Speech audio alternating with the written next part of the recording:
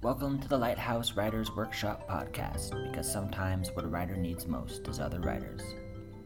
On September 21st, Lighthouse welcomed back former Denver Poet Laureate and Beacon Award for Excellence in Teaching instructor Chris Rancic for a book release and homecoming celebration. Chris read from his latest collection of poems, Mummer, Prisoner, Scavenger, Thief, as well as from his numerous other books.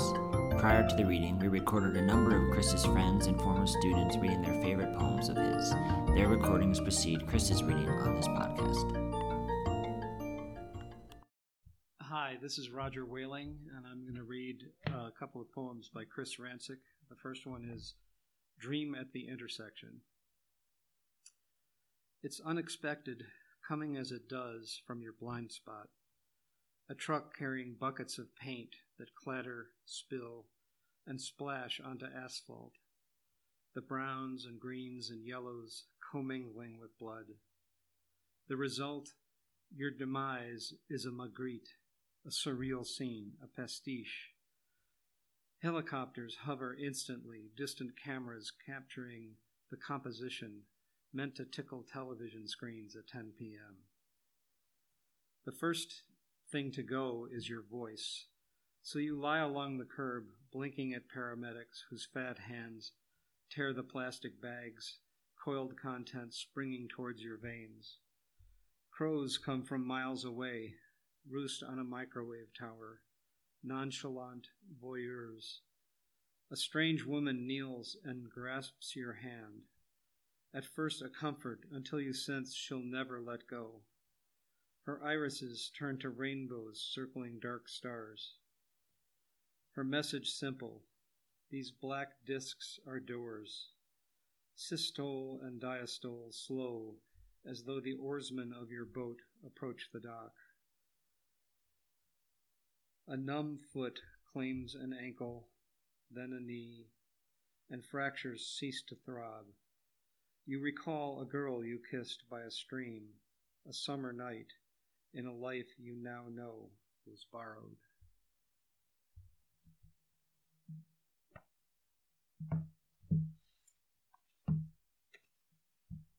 The second poem is Sunday Morning on the Corner of Lost and Forgotten. 1. Rain paints the plywood sheets where windows were, and each droplet is a prayer ignored by gods, grown tired of supplicants kneeling in filthy alleys, where yesterday's expletives pocked the brickwork, conditional surrender sung by people so poor even dumpsters sit empty behind their narrow tenements. The rusted steps of loose-hung fire escapes, thick with fat pigeons who won't stop dropping two-tone insults and cooing remonstrations at the derelict church, and they all take flight at once every time a gun goes off. 2. If clouds part night, still falls, wake late, and exhaust will already have made the morning reek an urban religion's incense to bless the shared space, dawn its best bet for forgiveness. 3. Woman conversing with her purse walks the median between lanes, two worlds rushing at her, a bus heading back to a nostalgic regret, and a truck towards what might happen. Billboard depicts a sleeper dreaming without reality to measure against, and no voice to wrestle silence into conversation, though a clock tower bell marks the moment eternal, the now wherein she is free.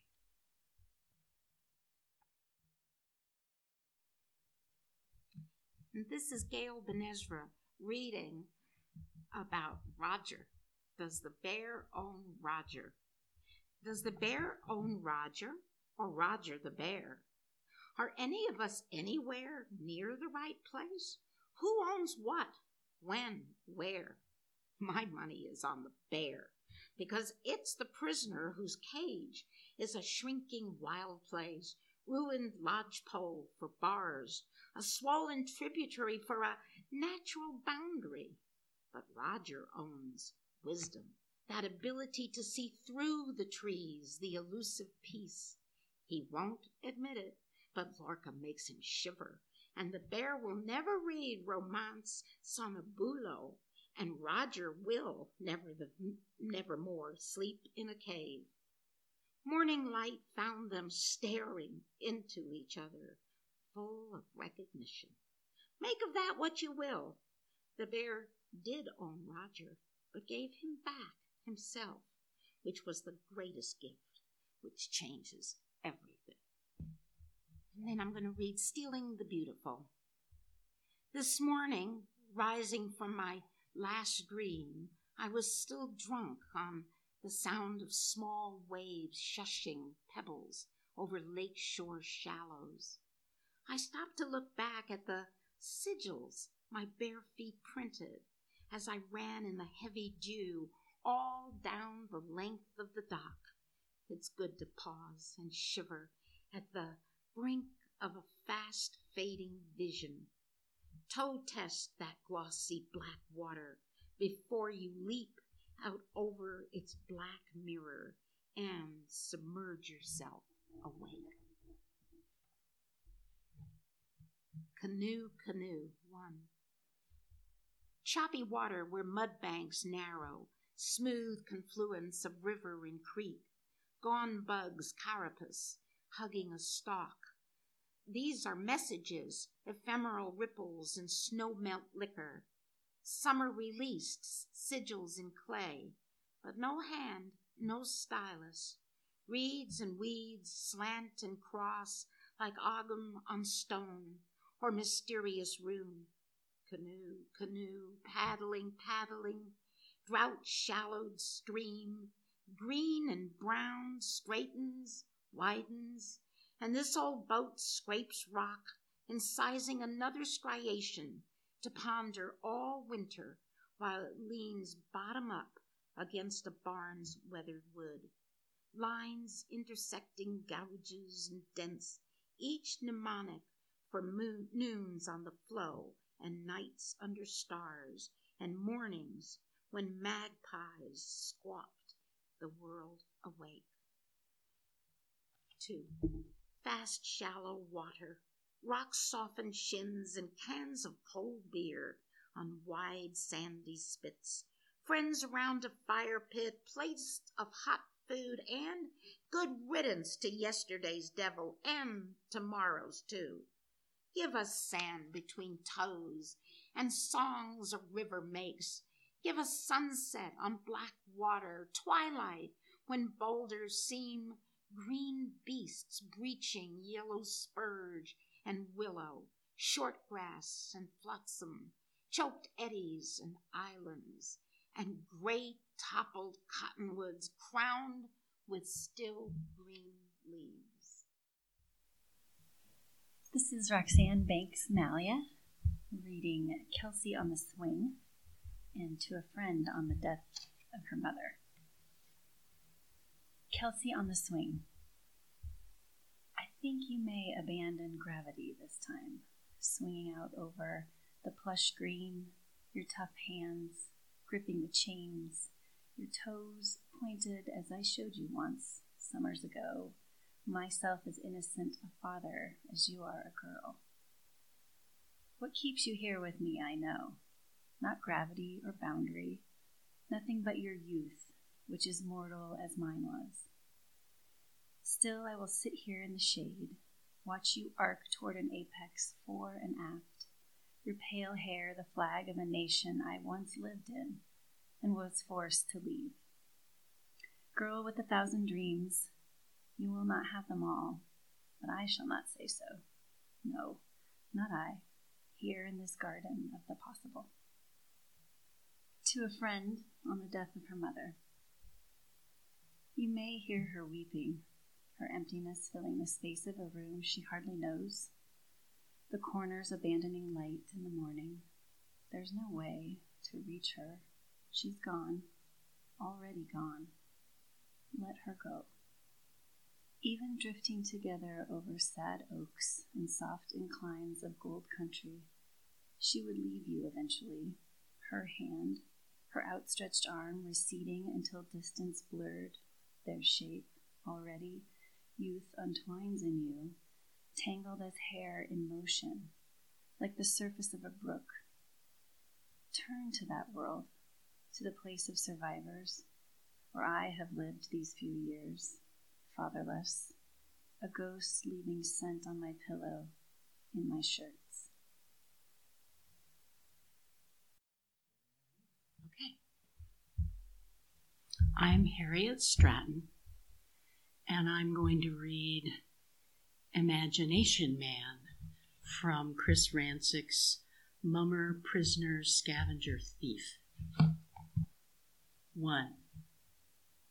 He hikes along a creek that doesn't flow, walks up a canyon that will not echo, makes up all the things he knows.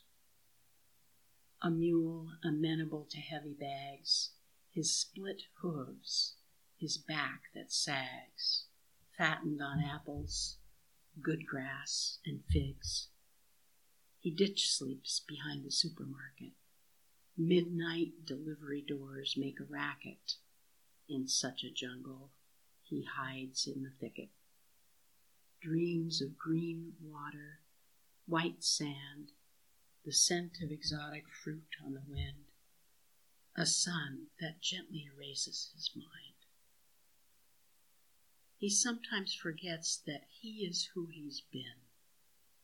No longer believes in ghosts, though he's seen a mysterious man with a certain sheen, walking torn and naked in tall, wet grass. What he wouldn't give if he could ask, what is the secret to living with less? 2. I want a dram of whiskey, said Imagination Man, walking into a dangerous room, the most dangerous man of all. Let's see some ID, some ideas that don't stink. Let's see fruit on the goddamn tree. And behold, it was so. What does it mean to behave as a man? Can anyone here tell me that? He said to the assembled, and knocked back his drink and vanished. 3. He was worse than some, but better than most. Did his best, for example, with the ancient books. Licked dust from his fingers to turn the pages, scared off silverfish and caressed the spines. Did his best to discover the ancient books, and the wisdom within that might have been lost. Scared off silverfish and caressed the spines of girls who followed him into the stacks. And the wisdom within that might have been lost poured over him honey of a golden hue. And the girls who followed him into the stacks hid mysteries in their mouths, those vessels. Poured over him honey of a golden hue. Amid those perfumes, such ethereal music and mysteries in their mouths, those vessels that later fell silent to him on the street. Amid these perfumes, the ethereal music within their limbs, the language he'd guessed, that later fell silent to him on the street. Who was worse than some, but better than most? 4. 2 moons, not just the usual one, not far to go and ready to run. He told Crow, and Crow called back. All in the murder would conceal his track. He whispered to Fox to show the way, to blend with weeds at the end of the day. No music needed, but the sound of breath, rhythm of footfalls, stars as a wreath. Coombe Song. Inside the song, a wing, a steel string, a strong breeze tinted with sweet pea scent of forbearance. Inside the lie, a truth, another try, a month of silent, dust-dry snow, a morning of dog sleep, inside a dream, a room, a grove green, midstream, a roan mare, a poor prayer to gone gods, inside hunger, power, the hour of knowledge of nothingness, a witness to all this, to the inner thigh, the come cry, dying, drowned in a sun-shocked croon. Inside the wind, a calm, a balm, a wand, a vintage saved, and a nicked mug made for such nectar. This is Kirsten Morgan. Write as if you have something to say.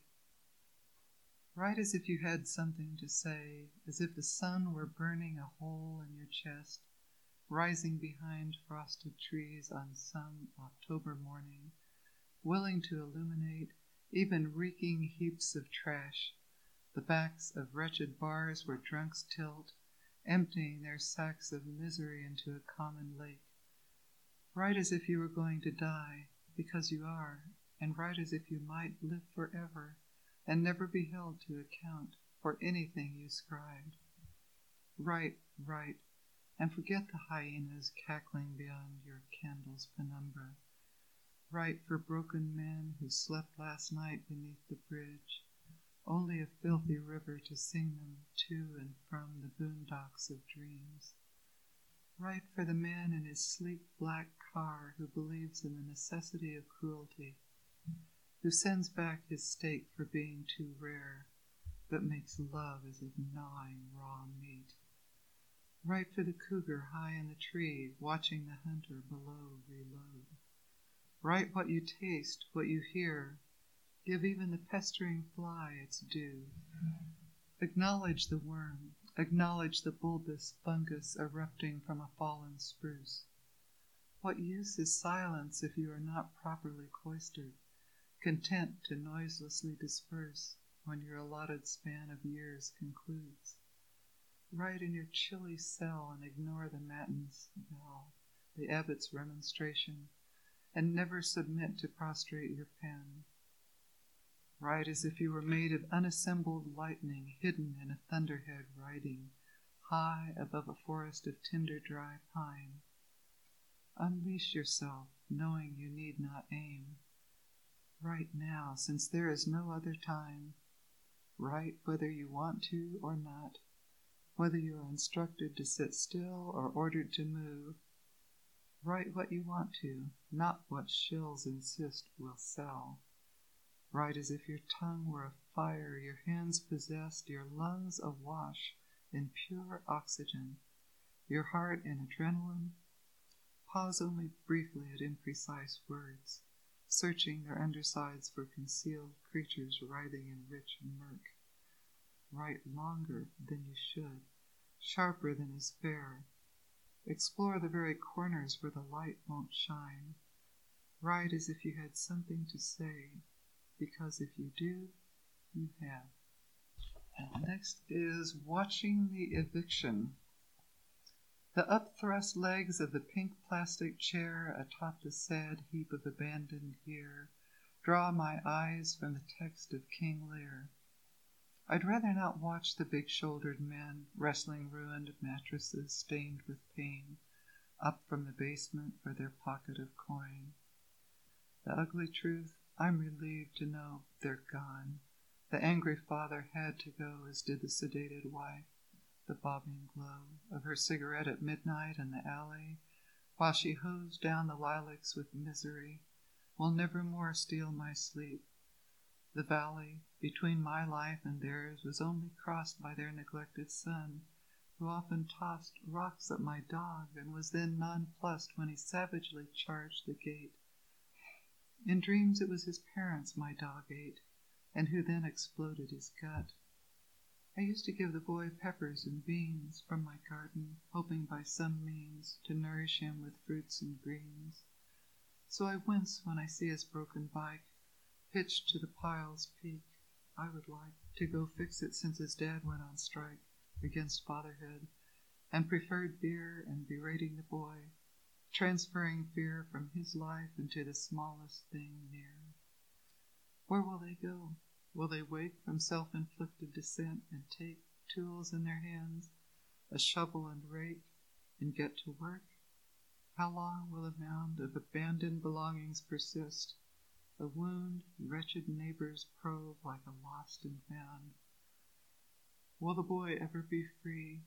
Will he grow wings? Somehow I hope he will know I forgive him all the rocks he threw. And every time he took the garbage out, I blessed him with poems without rancor and flinched at his father's shout. This is Kim O'Connor. I'm reading Dream of the Author. You wake before dawn, the last blacks of night, graying with something less than light. The air stirred by wind, your muse suspended by her lovely ankles from a cottonwood's thickest branch. Somewhere down the block, a black dog barks at invisible men. You lie there listening, and the cur's frantic snarls form a phrase you recognize, the first sentence of your unwritten masterpiece, a gold-threaded hymn which receded from your fingers the more desperately you reached. In the next room, your keyboard clacks, but whose hands are dancing there? Not yours. You rise, hurry in to find the many pages produced yesterday are gone. In their place are slices of cheese, one sticking a pale tongue out of the stack. The doorbell rings, and you open the door to see the mailman fleeing, jettisoning his bag of junk mail. The package he left has burst its wrap and drips blood onto the step. You find inside the hideous cover your publisher will choose for your next book. Hands tap at your keyboard again, and you decide to let them go. Sure, the lexicon of ghosts will exceed in style your own. You return to bed, only to find you're now the only customer in a failing bookstore. The afternoon so quiet, you hear the shelved books murmuring favorite passages, pages straining to escape their bindings, the ink running as though words came cheap. The first tome you open snaps shut again, as if you'd revealed its inner nakedness.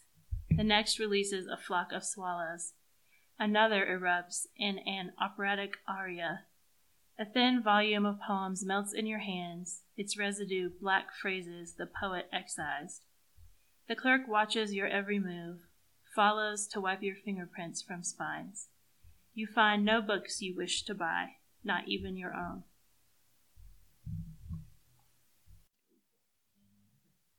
Okay, I'll start with What the Houseplant Said, and this is D. Castellina. In the morning as I make coffee, my last dream growing transparent at the edge of vision, I hear the geranium whisper, "Don't think me mad."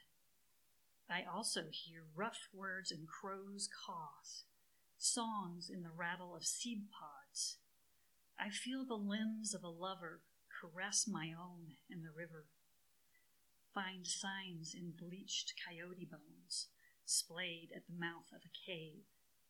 Feel kinship when tall grasses whip in autumn wind. Sure, it's a gamble to tell people this. And that's what the houseplant said. Liminal Hymnal. Here is a book of songs with words that lift like wings your body from all wrongs, your tongue toward what it sings. Here is the liminal light, the awakening it brings.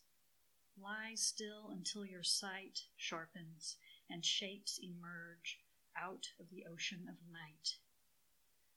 Fruit on the trellised verge, hand that breaks the stem, mouth that answers the urge. Listen inside the dream for a voice that speaks the book, pulled page by page from a stream, bright trout on a hook, held in the palm caressed, released again to the brook, ushering you to your rest, telling you nothing you knew and everything you may have guessed. This one is Ghost in the Wen. Sometimes it seemed the tree had grown a face deliberately to peer through their back window. The bark on the burl had lips where lips should be, a mouth that might speak if it could uncurl its wooden grimace. Light and shadow wrestled on the mat of grass atop meandering roots. No victor but night to close down the contest again. What did those eyes see? Was she moving toward him again and again, almost violent? Her hands frightened birds, tangling before taking hold, feathers batting the glass. Theirs was one story, but there had been others. The man who built the house, kneeling out back in the snow, praying as wind blew drifts about him. There was never any path worn beneath that tree. No fruit hung where early blossoms rode on April winds until late frost. Yet living wood grew green beneath the bark, and late at night the twisting wood would groan as if to speak. Shirley Sullivan. Cooking lessons. 1. Break the egg carefully, not the world, though. Eat that by the rough spoonful. 2. Forget where you come from, familiar flavors in your mouth. Watch blue flame pass through steel to simmer broth. On the counter rises dough, so soft some may doubt its very existence beyond this kitchen in Provence. The roux must not be rushed. Stir and remember long journeys, silent departures from dim terminals. Do not rush the roux. Take time to witness gold infuse the sauce. Refill friends' glasses with laughter and juiced rubies. 3. The server brings a warm baguette to your sidewalk table, and every sadness leaves as lights along Rue Saint-Michel reveal themselves magic lights. Yes, that's the right wine, and yes to the long walk home, and finally, yes to whatever else. Why I Gave Away My Wings, for Ginny. If we must love well just one thing before the light fades, let it be earth, not air, the body of the lover, not the idea of her body, the flesh that welcomes flesh, neither desire nor the captive bird whose language I'll never acquire. I gave away my wings because Daedalus had 2 sons, but the myth never mentions me.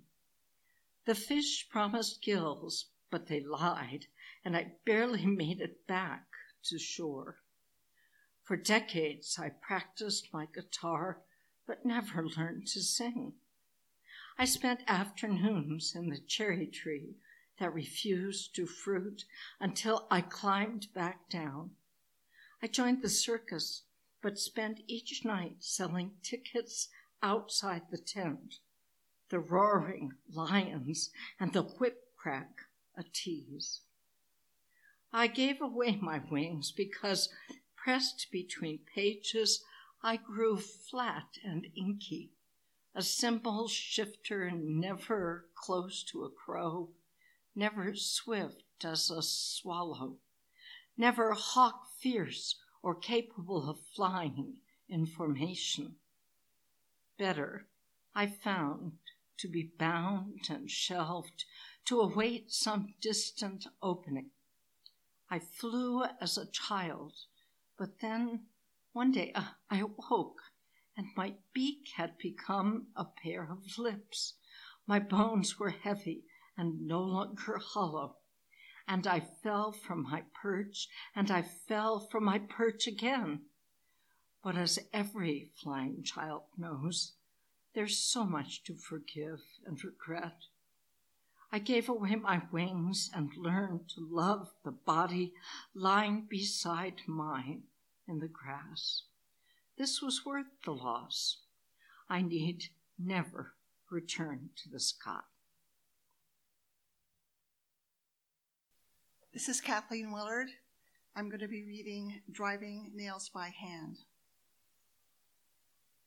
I've seen every muscle she has in flexation and repose these 15 years gone past. Those I'd first admired from afar, the lean, taut fibers of her legs, twin dreams of a starved boy. And later, the smoothness of her belly, the blending slope of a wave past cresting. Now, in a dusty garage, we bend together to the task of building shelves, early June heat, squeezing water to the surface of our skin. The power tools we borrowed now lie still. Their cruel bits protrude silently, their wicked scimitars, the poised teeth of a wolf, turn steel at the moment of attack. She's driving nails by hand, hammer to head, to head, to head, until the thin shaft sinks and disappears in the soft slant, faint scent of split pine emanating. I see her perfect bicep, mounded but not bulky, and in extension fluid, lithe between her dimpled shoulder and the hard bones of elbow. The pounding of hammer shows everything in unison. This woman, such a fine machine and powerful and graceful, my own hand resisting the pull of muscle and sinew that answers each urge to reach, to take gentle hold of her arm, to feel what flows beneath. She's driving nails by hand, and I'm in love again today, as yesterday. Who was I to inherit another man's daughter, bringing to her children through secret muscles and rivers of my own, left now to build and rebuild shelters for the making of new lives? I will take her fine bones in my own again tonight, encircling again the half of self that is not self, but that a man, if he is wise and marked with luck, may find, knowing she will answer with her own strong embrace, and in that temporary union we will build a lasting house. Oil and water. Two spent storms, Gulf and Pacific, rolled currents out of Mexico until trapped in a front range trough, pulling in the seam between high-low pressure, then big wind off droughted plains drove the vapor to chilly heights that could not hold. And alchemy unleashed a relentless deluge. Steep canyons purged by summer fires gave up their ashy soils, disgorged great timbers and boulders in a muddy rush. Side streams turned to torrents, joining forces, scouring channels, carving off slices of highways and farm fields down in the deeply punctured flats. 20,000 black wells waited, and plutonium-drenched benchland outside Boulder spilled its ghosts while taunting crows changed their cause to frack, frack, frack, and great drums heaved crude petroleum into the suddenly swollen South Platte and the St. Vrain drainage, offering now a dark drink to the vast, thirsty landscape. Carolyn Jennings, Elegy for Rosa. You confessed finally it was an aching feet or tiredness in your bones that made you sit at the front of the bus.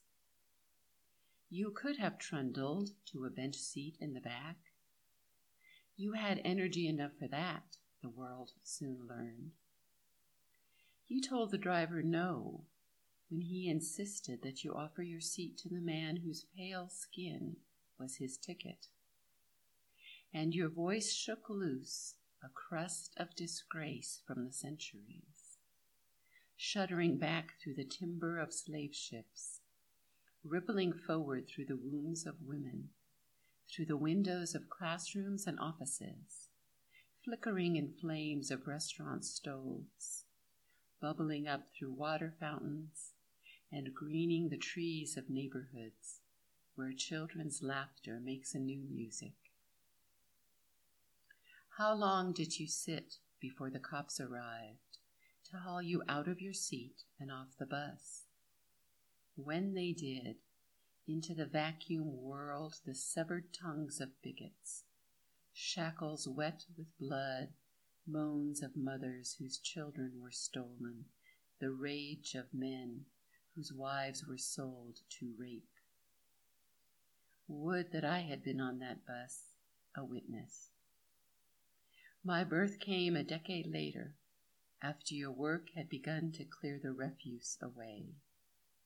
Today, your death reminds us, we've more stones to roll uphill, more seats to occupy, and more commands from fools to refuse.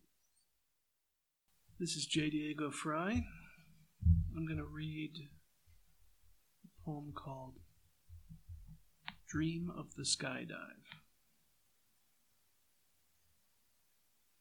The plane is cramped, thin fuselage full of jokers and gods, people in costumes you nearly recognize, their pupils spinning. The craft climbs quickly, horizons tilting at odd angles, effervescent clouds streaming in and out of view. The humor among passengers grows grim, the laughter thin as watered milk, and there's a hand on your thigh, but no way to tell whose it is.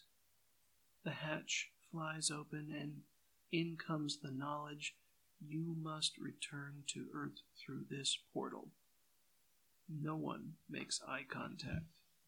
No one wishes to hear the sins of anyone else, nor the excuses. You have never been so close to birds, and yet so far from their form. Your turn comes. It is best not to hesitate before entering icy water, but emptiness is different.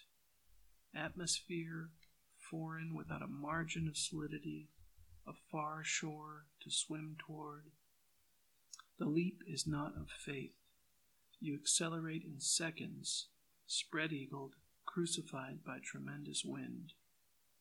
Your lungs, useless as flat tires, quiver in your chest. The concept of up is an enigma, and down is different now, will never be the same. You surrender to an enemy, the first time ever, and the pond below becomes a larger lake. Free fall finished, you reach and grasp the cord. It is best not to hesitate when approaching packed dirt at this speed. You tug, and shoulders open into wings, jolting you nearly awake. Loose shoes fly from your feet, spiral away. Messages in bottles sailing toward a field full of spectators who cannot rescue you. The peace, the silence and the peace overwhelm. Men were not meant to fly. You realize this now more than ever. Suddenly a bowl of peaches seems like the best meal. You yearn to land and lie long in deep green grass. Friends wait at the circus tent, dispassionate cameras ready to record either splat or smooth descent. Their upturned faces gazing past you to the bright and flapping fabric of your chute. This is J. Diego Fry. I'm reading the poem, I Take the Kids to Puta Creek in Winter. She only barely walks. He barely talks in sentences. A frothy, tumbled fall of words that splashes, floods the rounded rocks in my ears. He grabs the winter weeds, tall and brittle by their stalks, and yanks them out, swishes them in the creek, sprays his sister with green drops. Does the timbre of her shout make the fog-shy sun slip even faster for the shadow's solstice folds into slopes of coastal hills? Her translucent hair flies in the breeze. She grips dark and twisted ropes of bark and stares at me, at water, eyes unsure. When we rest in the grass, we drift. Child, father, each of us in our craft. This is Ginny Hoyle, and the poem is Misfortune Cookies. If you are reading this, you are already lucky. Next time, check your dim sum carefully for stones. She doesn't love you as much as she loves poo-poo platter. Your habit of leaving small tips will follow you to hell. The bad news is you will not be fired from your job. Always bet on number 7. You'll still lose, but will feel strangely vindicated. You just ate too much, didn't you? Yes, the hostess sat you here on purpose. Dare to dream, for you, the greatest risk of all. Entropy is inevitable, but will now focus on you. The best time to invest your money was before. The one you fantasize about cannot remember your name. If at first you don't succeed, recognize this as a pattern. Any decent God would be laughing at you by now. It's time for a new wardrobe. The answer you most need went in the cookie to another table. The cat pees on your shoes because she wants more affection. Mother lied. You are in no way special. There are many new resources for those about to be audited. Cheaters never win, but since nothing else has worked. Before the forest. Before the forest pause, sunlight grows scarce in that cool shade, and close pines conceal rough beasts who already sense your presence. Everything feeds on everything, as it must. Willow scrub on your oxygen, thirsty arroyo on the flash flood, and you on the flesh of so many words. Sleep together one more night before the forest, and bless soft grass with whispers, with sugar and sweat. Remember dreams and wake in new skin without regret. A body is an elegant ruin. A kiss is 2 clocks ticking in slow time for lovers paused before the forest, who enter as one, aware one cannot return. I'm Joy Sawyer, and I will read Bread and Anger, a Prayer. In the epigraph, arguments at home happen most often in the kitchen. Anonymous. Maybe the bananas, forgotten and going blotchy brown, give off a subtle fume, causing your spouse to hurl the wooden spoon, turn on her heel and scream obscenities, a tirade so profound needles twitch across seismic scrolls in nearby laboratories, and squirrels in the elms scurry for their nests. Maybe salmon, sealed in plastic, nestled in darkness, spasm again in a flood of light as you open the freezer door, flicking tails as if to leap up roaring, frigid falls, remembering how it was to swim under falling snow and moonlight into a net spread out like revenge. Teenagers' milk-washed cereal bowls, discarded in a rush for school, may harbor sugary curses, the residue of 1,000 times no. Old salt may lose its flavor, each crystal imbued with the taste of a wish unvoiced. To sprinkle it on soup releases essence of snow from a failed ski trip or taste of paint chips off shabby walls. That blob of carbon on the oven floor, a cherry pie that oozed one August night, now absorbs abandoned dreams. The table tilts under the weight of telephone, garbage, utility bills, credit card offers, bright catalogs where models march, impossibly slender midriffs bare, skin smooth as an airbrushed memory of youth.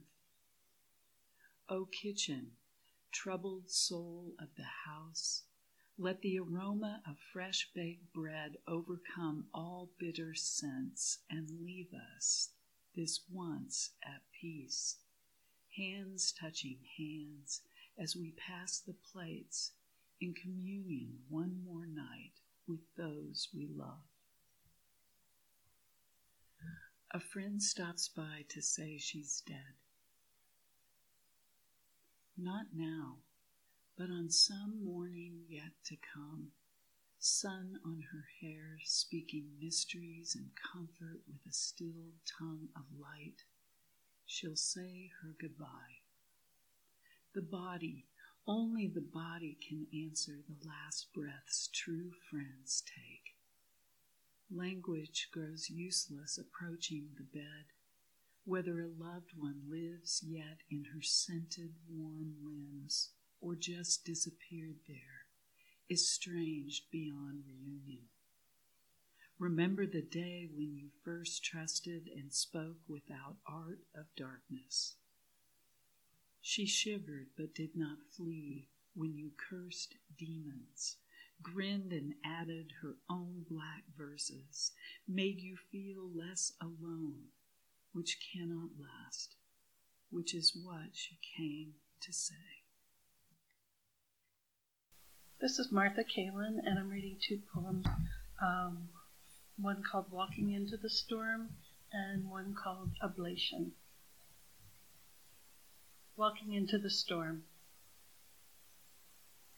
It'll rain, I say, maybe hard if you go now. I know, she says, I know, but we've all got our raincoats and shade trees lying the way.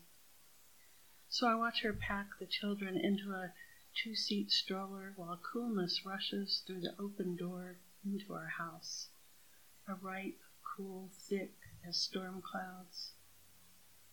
The curious dark of this morning feels anticipatory, an electric thirst buzzing from the upthrust summer fields, stripped of crops, ignored by blades and the gentle touch of rain.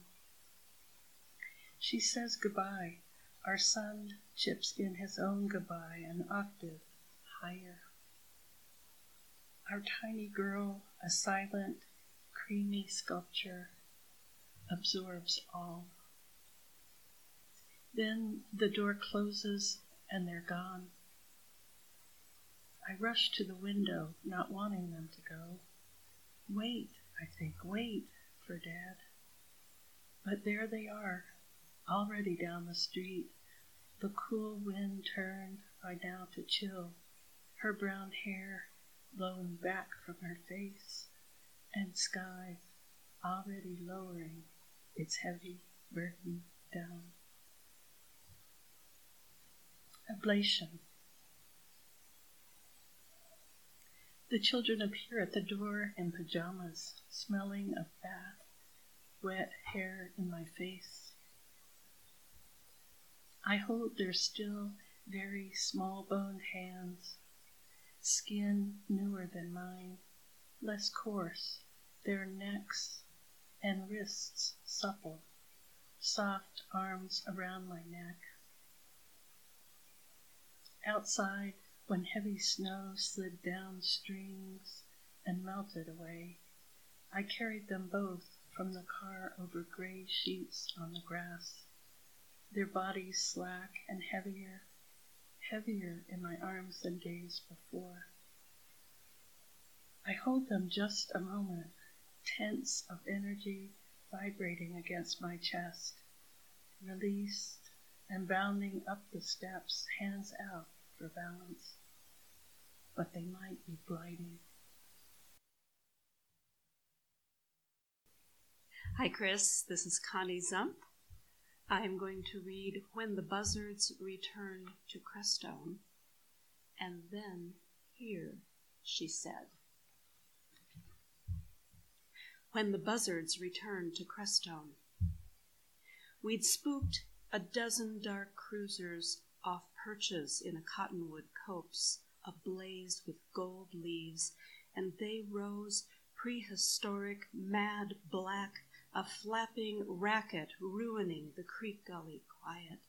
And he said, Capistrano can keep its swallows.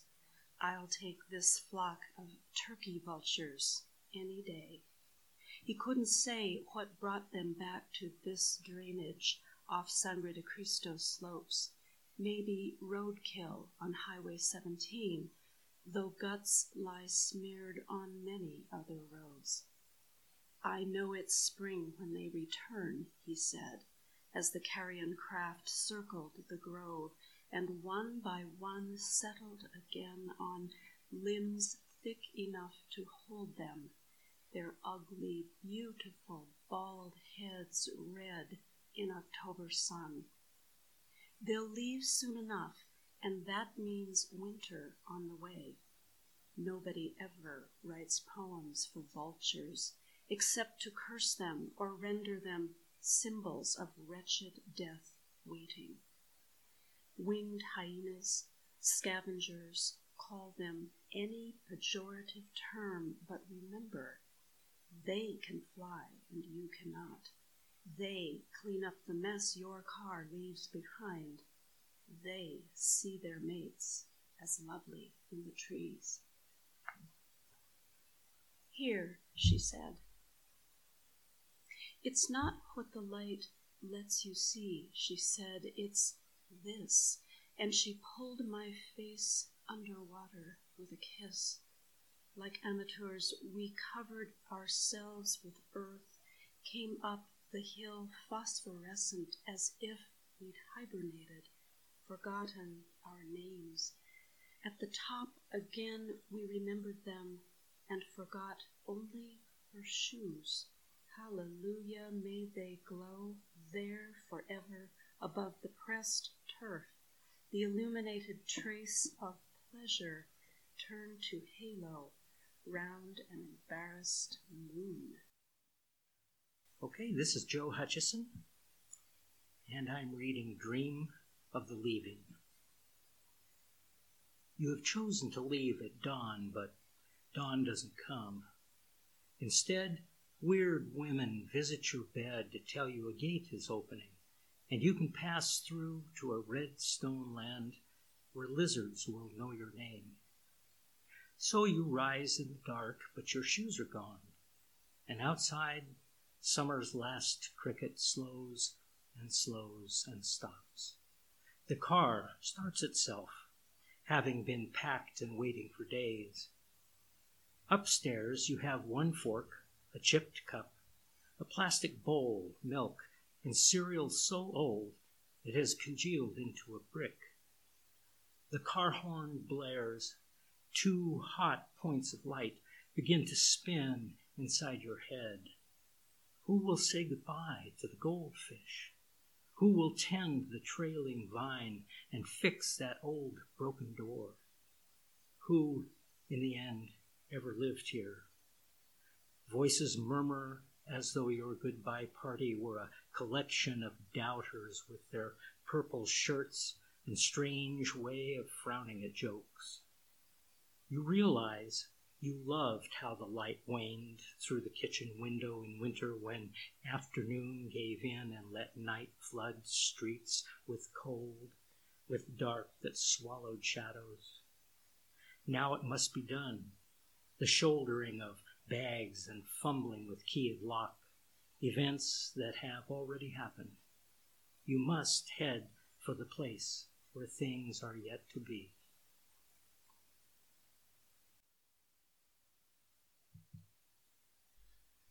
This poem is from Lost Songs and Last Chances by Chris Ransick. The title is I Will Not Argue with the Cucumber Plant, read by Dan Manzanares. I will not argue with the cucumber plant. Brisk wind rustles the browning corn as sun slides low in its autumn slant.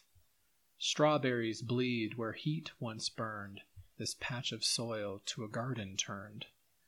On such a cool and lovely morn, I will not argue with the cucumber plant that beckons feebly from its trellis, where once it spilled in June's profusion, not so gaudy now after one chill night, dripping and drooping in day's first light. What do these mute green tendrils tell us of immortality's illusion? The queen of summer has taken her lover and guides him toward her bed of leaves. First fall from the elm and ash, across the still green grass they dash toward death. His bones the snow will cover until fair spring, when in song she grieves him forth, new clad in robes of verdant cream, bursting from scattered clods of earth. Winter will be long, I know. This is how the seasons go, with summer's colors there to light my dream. I will cold nights abide, await rebirth.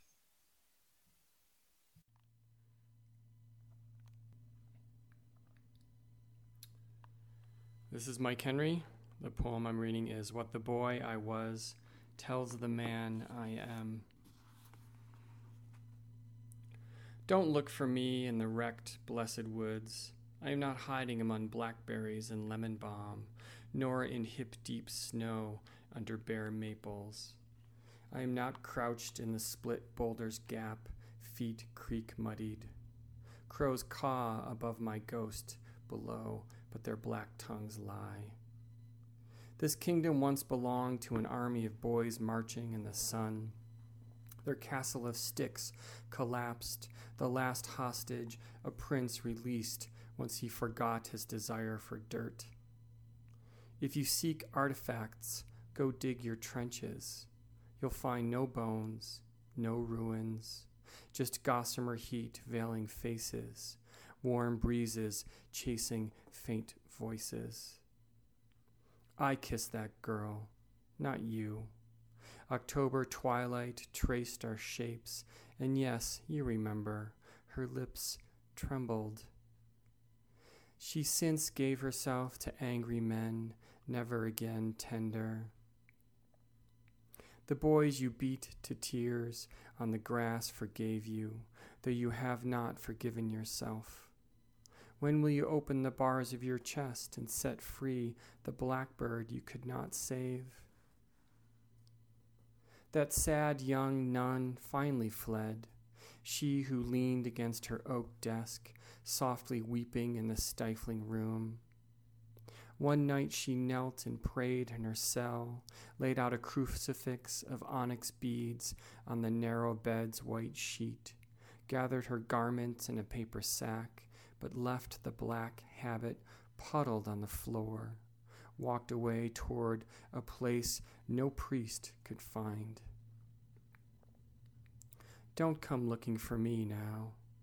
The scar on your brow proves your legendary fall from the pear tree.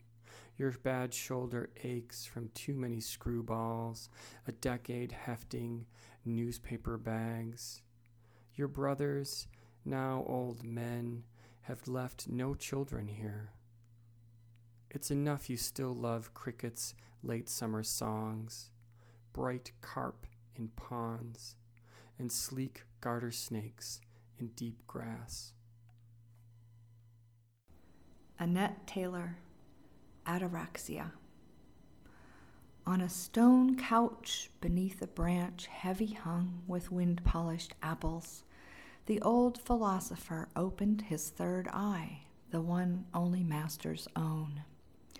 Crow was somewhere cawing of snow in the foothills falling, mutable skies teasing the tree and his flesh at once sun-warmed and breeze-chilled. Scents adrift entered him, brown leaf and moist soil, perfume of ripe grapes pendulous in shade, all their juices promises to be honored in the mouth. Melodies soft surging from every plain mixed silky wine into memory, and his tongue could taste her again, though she was gone. His hand could trace her shape in the air, pausing, then swimming again among ghost tresses, almost auburn, almost fragrant, and so never forever. Ken Weaver here, reading two poems. The first, from Roger Whaling's The Raveled Road, is Encounter. Encounter. The bear came slowly up the hill, and I sat frozen in my chair. Time seemed to stop. I see it still. The bear came slowly up the hill. I yearned to flee, but not until we shared a glance that chilled the air. The bear came slowly up the hill, and I sat frozen in my chair. Then from Language for the Living and the Dead, does the bear own Roger? Does the bear own Roger, or Roger the bear? Are any of us anywhere near the right place? Who owns what, when, where? My money is on the bear because it's the prisoner whose cage is shrinking, a shrinking wild place, ruined lodgepole for bars, a swollen tributary for a natural boundary. But Roger owns wisdom, that ability to see through the trees the elusive peace. He won't admit it, but Lorca makes him shiver, and the bear will never read Romance Somnambulo, and Roger will never more sleep in a cave. Morning light found them staring into each other, full of recognition. Make of that what you will. The bear did own Roger, but gave him back himself, which was the greatest gift, which changes everything. This is David J. Rothman, and I'm going to read a poem by Chris Rancic from his most recent book, Mummer, Prisoner, Scavenger, Thief, which came out from Conundrum Press just this year. It's from the Mummer section, which is the first in the book, and on the back, Chris defines mummer as a person acting in a masked mime. And this is a poem on page 7 of that book called Mother Dying. Mother matrix, source and substance, from your body came a monster and an angel in one package, joyful wreckage, troubled winner, humble zero, stumbling zero. We will witness your declension, knowing nothing of this business. Mother, show us what's below us, present, future, past, or never. First you birthed us, now you leave us. We are now lost in a forest, lost the children who adore us, lost the scout who knew the route, gone the moon, dry the well, touch the stone, hear the bell. This is an astonishing poem. Like many of the poems in this book, it sort of almost seems to imitate Mother Goose rhythms, those very short lines, but with such fierce passion, cunning, mystery, technically brilliant, and emotionally and spiritually fierce. What a great piece of work. Thank you, as always, Chris.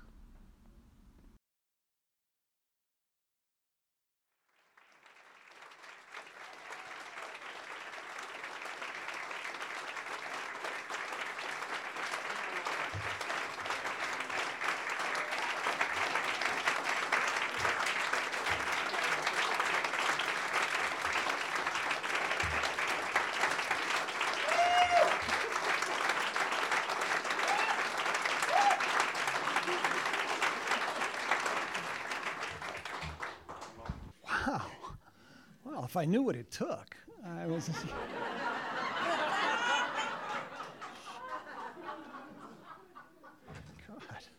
God. It's such a beautiful thing to be back here at Lighthouse. I am a person who all my life has fled from communities of various sorts, and this was the only place where I think in my entire life I ever felt fully welcome. And that is saying something. So it's wonderful to be among you and to see so many friends. I wish I could stay up all night drinking with you and talking and catching up. That's probably not going to happen, but not because I don't want it to. So thank you for coming. And I also want to say that not a single one of us would be here. And I always do this, but I want to do it one more time, if not for the incredible vision and follow-through of Mike Henry and Andrea Dupree. Will you put it together for them?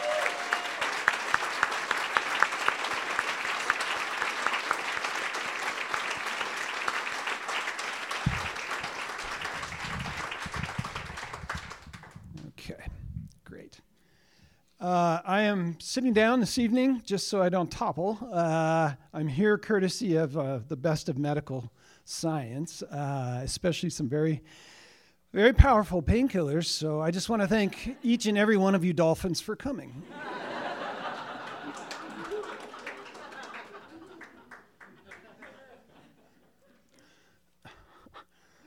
All right, I'm going to start with a very special poem, special to me, written by a dear friend of mine.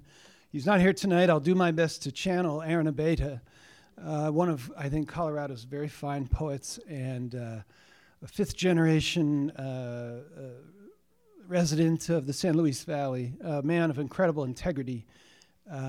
When Shannon and I were forced to move from Denver, which we went kicking and screaming, we were not gone very long when I received a letter in the mail from Aaron. And in it, he sent me this beautiful poem. And so it evokes Aaron's references and culture and thoughts, but he also he wrote this for me, and I want to read it to you. It's a beautiful, beautiful piece of writing. And it's called Ricky Still Loves Lulu. I love her eyes, the green and faint brown, which reminds me of our home, the places where river meets llano, and maybe this unto itself is another definition of love. I imagine her flute upon the saints and silent congregation, each lost among their own prayers. I think of my friend Chris, his wife ill, a move to the sea that will help stave off what the mountains and wind bring more quickly than ocean. Friends offer them secular prayers, and I don't know what those are. I only know the prayers of old ladies, or hands pressed together like two perfect five-fingered bodies, prayers of repetition, hesitation, and the press of longing in the voice, where even the silent, dear God, has its aching. 20 years ago, I saw a spray-painted overpass proclamation, "Ricky loves Lulu." I thought, he must love her so much to dangle there above the freeway, a love-struck Batman. Later, the proper authorities of such things erased their names with silver paint. But Ricky returned, added still to his profession of love and faith. And this must be what my friends are calling secular prayers. The still of Ricky still loves Lulu. The constancy of still is perhaps what they intend with those prayers. I don't know or understand. I wonder if he persists, if he continues to love Lulu. I wonder if he would leave his life, the stillness he has grown into, leave it all for Lulu, move to the humid and thick sea or the gasping desert, realizing finally that his life is her. This epiphany, really, all he needs to know. His was an act of a young person. Has age ruined what he believed perfect? I wonder what thoughts entered as he took his red paint to the overpass. Did he say with this gesture, "I promise to protect you, to hold you when people around you lose the compass of sympathy and decency"? Did he say, "Lulu, I promise to drive to the store at any hour for whatever you need. I promise to be a good man, to chop wood and light a fire of sweet-smelling pinon when you are cold, to call because I love your voice before you say goodbye, as if perhaps our parting is imagined before it is spoken"? Ricky loves Lulu, and later, Ricky still loves Lulu. How long can still remain true? How long can his 7 words wrestle out from beneath the paint that attempts to erase his claims, pushing like a silvery death, trying to kill what must remain true still?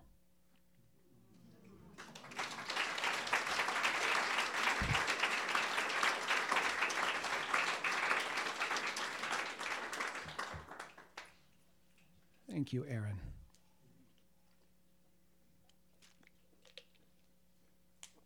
Well, I have a real indulgence this evening. I want to read at least 1 or 2 poems from each of my books. This is a great opportunity for me to sort of have retrospective time. I sat in a room today and just spent an hour trying to decide what poems to read, and I admit I was overwhelmed. So I'm just going to do my best with that. Let's see, here it is. I got this one out because this will tell you a little bit about, I think I have a new understanding of doctors, nurses, patients, the care of people's bodies, the amazing things we know and the more amazing things we don't know about how the human body works. But at the bottom of it all is the compassion we show to one another when we care for them in such settings. So this is a poem I wrote many years ago after a short stay in the hospital. It's called Hospital Poem, just to be clear. This nurse's hands are small. She lifts my arm and lets it fall back into the nest of sheets. In the cool half-light I dream of a woman next door, of her muffled scream soothed by the swish of people passing beyond the perimeter of my view, all through the slick tile halls, all through floors of right angles and intersections, to and from rooms of lancing pain, where green lines sway like stalks of grain, show video visions of major organs moved by gentle respiration, bone-hinged bodies, fine integration of 100 systems. Back in my room, the equipment hums, again in the dark. Again, she comes, a blur against the blue-gray wall. And again, her hands are small and warm. She covers my body against all harm, and so warms the feet I cannot reach. She taps into and fills a vein with liquid light and salty rain. She weaves away, and leaves through the portal of an empty wall as my shoulders tilt back and begin to fall, a snowflake afloat in a moonless night.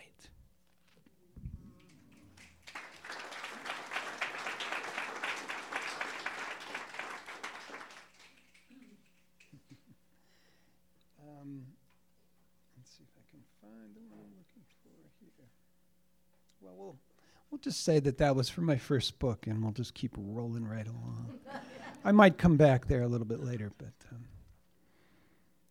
I think I started writing Never Summer. The first poems in the book were written when I was probably about 21 years old, and it took me many years to write it because I was raising kids and starting a job. And as many people here will probably understand, sometimes you write as a poet and you wonder, will anyone ever read this? Will this ever do any good for anybody?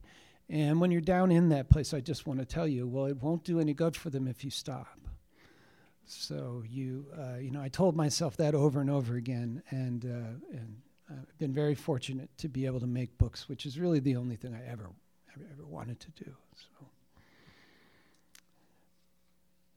So, my second book was Lost Songs and Last Chances, and it came out a few years later. At that point, I was serving as a laureate to the city of Denver, and I received a lot of phone calls. I did turn down a very few invitations, but one I never turned down was an opportunity to speak to children, young people in school. And I had a teacher call me one time, and she was so self-effacing, and she said, the boys in my classroom don't want to read, and they don't want to read poetry, and I would love it if you would come as a man and read to them and show them. And she said, and they would probably really like it if you had a poem about sports. It's like, I can do that. So, the speaker in this poem, it's a pantoum, is a character, yes, who is playing pond hockey or skating on pond hockey as a boy, and he grows up. And I won't say more about it, but I enjoy reading this poem. That's why I'm doing it. It's called The Defenseman's Lament. Yay, hockey fans, go Avs. Defenseman's Lament. Papa was fast as a Saskatoon zephyr, blowing past in a blur of blades and color, weaving past men who stood quaking like pines. No one could catch him, touch him, or reach him, blowing past in a blur of blades and color. I tried to be like him, to match speed and grace, but I never could catch him, touch him, or reach him.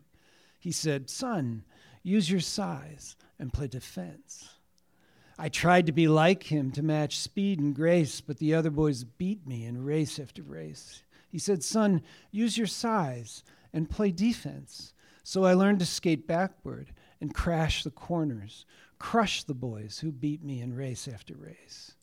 I grew bigger than Papa, great shoulders and thighs, and I learned to skate backward, to crash the corners, to poke with my stick and clear out the crease. I grew bigger than Papa, great shoulders and thighs, spent Saturday mornings on the small patch of pond, learned to poke with my stick and clear out the crease. And I practiced my slap shot till I bled in my gloves. I spent Saturday mornings on the small patch of pond with the visions of Papa crisscrossing the ice. I practiced my slap shot till I bled in my gloves, till the cold wind made my eyes water and sting. In dreams, I still see him crisscrossing the ice. In dreams, he is lightning, sudden and blue, a flash that can make your eyes water and sting, a shot so hard it makes goalposts sing.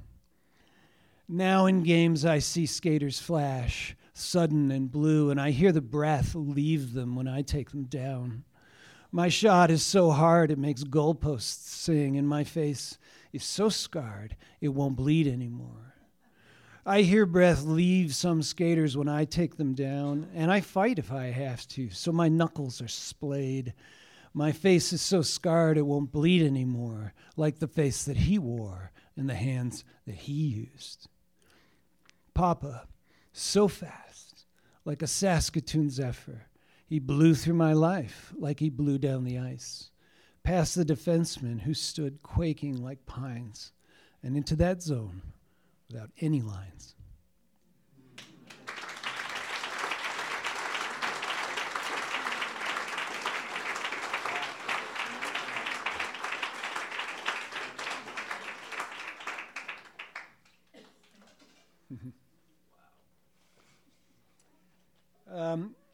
In the writing of this particular book, Lost Songs, I was still doing a lot of really narrative poetry.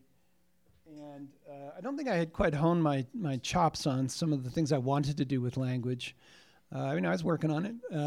But one of the poems I really also enjoy reading, and I hope you'll enjoy hearing, is, it's a story within a poem. So I hope you enjoyed this. It's called A Backpack Full of Glass.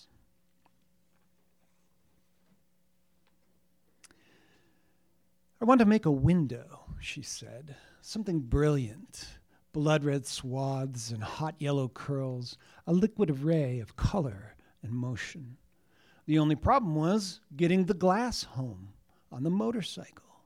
So I said, grab that backpack, the one we used for camping down at Big Sur. And she said, you want me to wear that when it's full of glass while we drive down those crazy streets? What if I fall on my ass? What then? But finally she agreed, and we got aboard that tiny Honda street machine and cruised east on San Francisco streets. Up and down and up again, banking on curved lanes and bright sun and cold air. Her arms hugging my ribs tightly, her hair streaming in my rear-view mirrors. We cruised up Potrero Hill and stopped to view in silence Oakland across the bay. The bridge's gray steel set like lines of solder on the window she'd build. Blue-green water trapped in the spaces. In the stained glass shop, a woman in a frayed apron pulled sheets from tall wooden bins. I remember how she handled those transparent plates, how she scored them with a knife, then tapped them so they separated with a click, their textures roped or bubbled or smooth as still water. Then carefully she wrapped each sheet in newspaper, taping the corners and stacking them on the table. And when we began to load them into the oversized pack, the woman said, hold on, that just won't do. I think I've got a box. I said, well, thanks, but see, we're on that bike. And I pointed out through the clear planes of her shop room front to our motorcycle, leaning into the slope of the leaning street. I could tell she thought we were nuts, but we'd paid for the glass, and now it was ours. I noticed as we pulled away, she came to the door just to see us go. And that's how it went, the two of us, up and down and up the hills, reversing our route, though more slowly this time.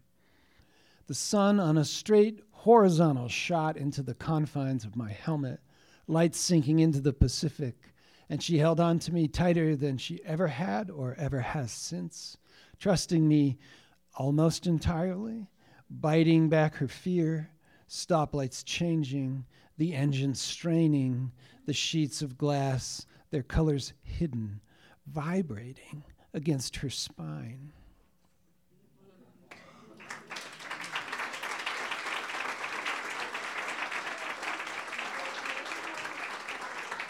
True story. True story. No. I wondered why her grandfather sometimes used to look at me like.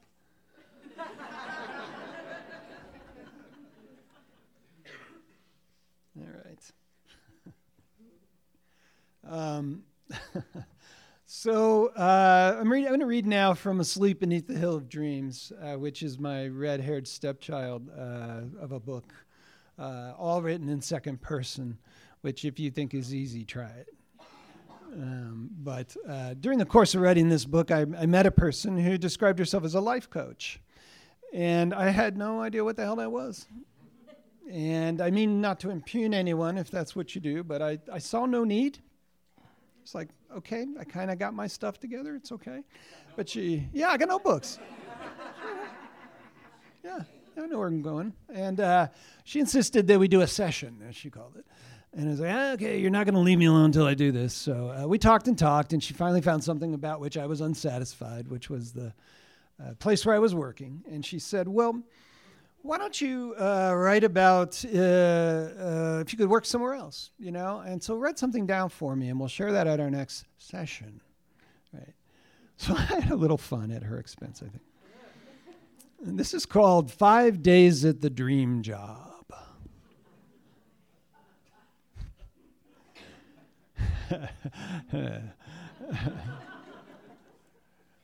I did feel better after I did it. So Monday, 4 friendly dogs lope down a great lawn toward the forest from which you emerge, beech and oak leaves in your hair. A stream spills by, murmuring names of dead scholars. You're hired in mid-interview, then offered cold beer and pretzels. Mephistopheles, your office mate, tells you how he and Faust play golf each week in Eden.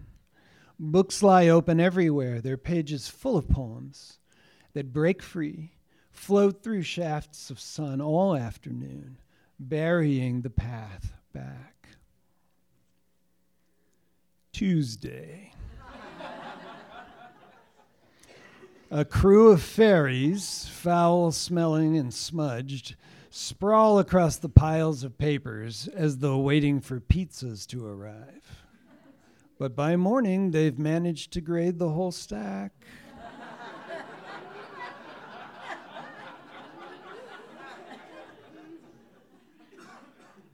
Wednesday.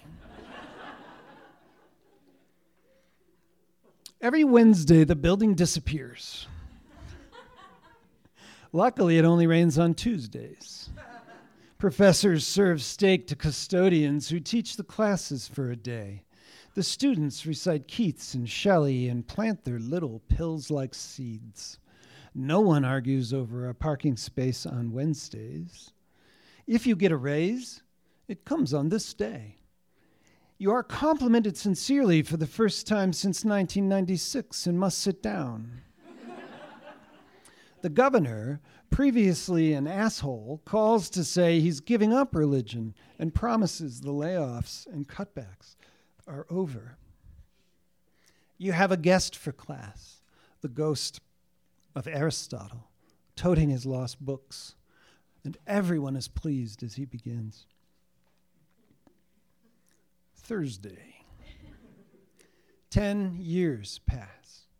Gray-tailed comets left dust in your hair as you slept beneath the stars. You teach your classes in the crevasse of a glacier to slow time. The ice is blue and clear, sun pouring through those halls, a light too pale to melt the walls. The discussion turns to Ophelia and whether the cold Danish wind made the water seem warm at the last. Friday. It's your last day. Only your closest friend knows and does not tell. You cancel all assignments and the students pair off to make love in the sun-splashed grass. The red light on your phone blinks, then goes out by itself. The office coffee flows chocolate and raspberry over your tongue, and breezes blowing through your window feather gentle fingers across your neck. You leave when no one is looking, out the door and down the sloping lawn, toward the forest, greening with May.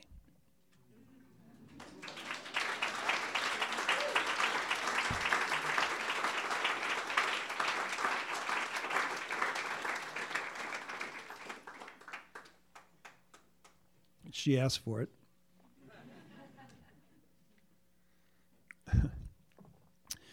At the time I was writing this book, we had our country had adventured itself into yet another war, which is not done yet in Afghanistan.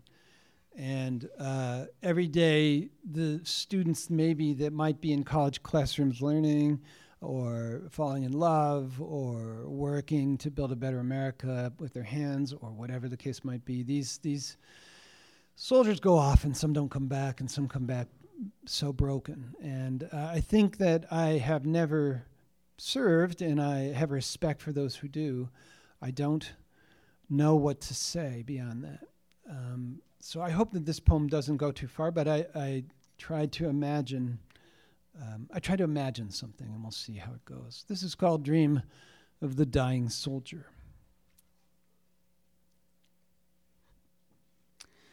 You know as soon as the bomb explodes that you'll never lie again on grass in your father's backyard on a warm June night, stroking that faithful old dog and listening to bad pop music spilling from the window of your sister's room. Bright flames sear your eyes shut, and an oceanic roar seals both ears. In such silence and darkness, the faces of children surface. A boy who chased after your patrol that first day until he turned into a sparrow hawk and flew high above dusty alleys, where you now hover, watching a frantic medic holding your guts together with his bare hands. You want to tell him it's okay, he can just let you go, but your whispering lips won't form the words you want.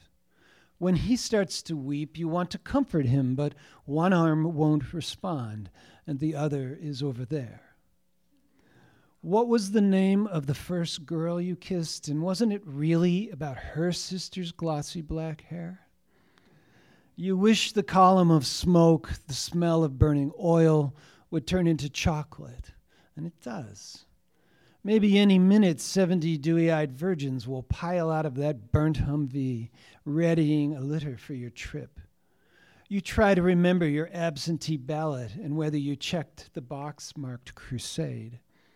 Look, there's Muldoon, lost on his last day in country, and he's coming toward you, smiling.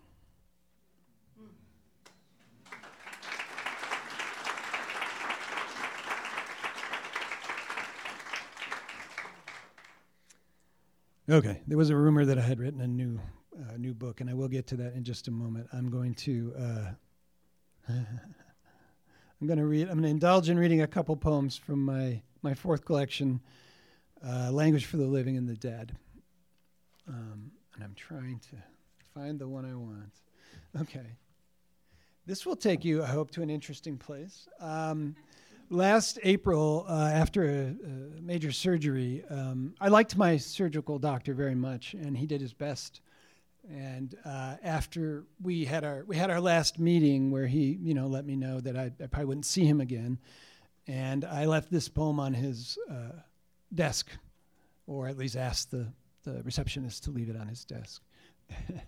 And I did hear back from him indirectly that he had really enjoyed reading it. So. This is called What the Knife Revealed. I lay there on the table, a red beet ready for slicing, but dark blood, more purple than imagination, would ooze only after I shut my eyes, little poisons meant to soothe me, doing well their work. The surgeon, head chef of the meal of me, marked which tissues to tear away, which to leave tattered, which to ignore until next time. Then with a steady hand he slashed a sharp blade, incising and spreading, venturing into an interior where no suns penetrate, no breeze ever blew through shaded fronds. I can't be sure, but something like memory tells me wild beasts sheltered all these years in that deep wood leaped to my defense, but as beings insubstantial, their fierce visages were lost on the masked man. How they wailed as they were cut down one by one to fall among steel basins and gauzy beds. Nor were the birds of my inspiration, raptors and singers, carrion eaters, able to see the interloper camouflaged in the murk. Doctor, now spelunker in my cave of gristle and throb, lit his headlamp and plunged down passages too narrow for mere mortals, exposing graffiti left by ancient prisoners in those soft cells.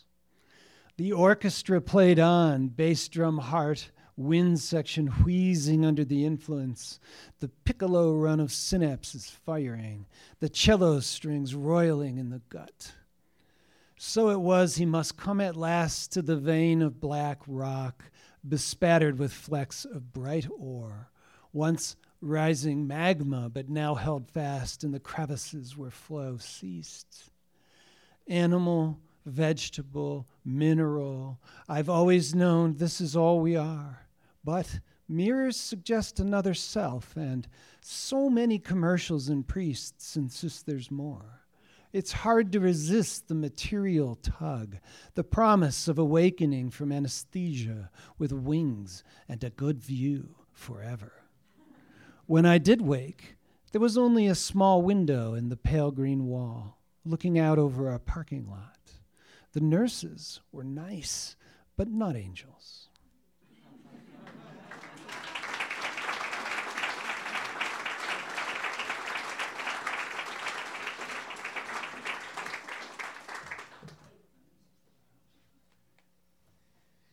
Breather. I feel like we should all get up and do some jumping jacks or something. Okay, I'm just going to read one more from Language for the Living and Dead, and then I promise you I will turn to the new book.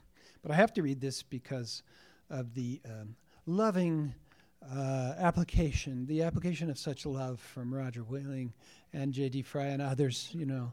But this is a poem for my friend Roger, and I would like to read it for you tonight especially. I don't need to explain it. He'll explain it.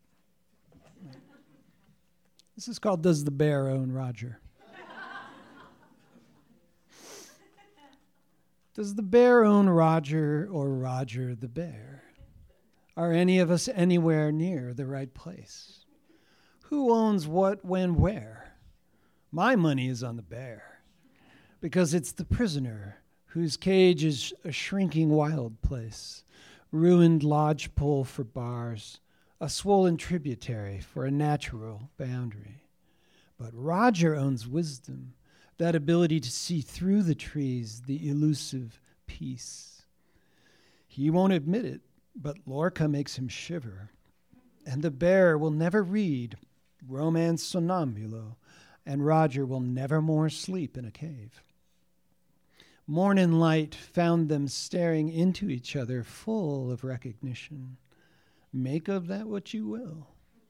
The bear did own Roger, but gave him back himself, which was the greatest gift, which changes everything.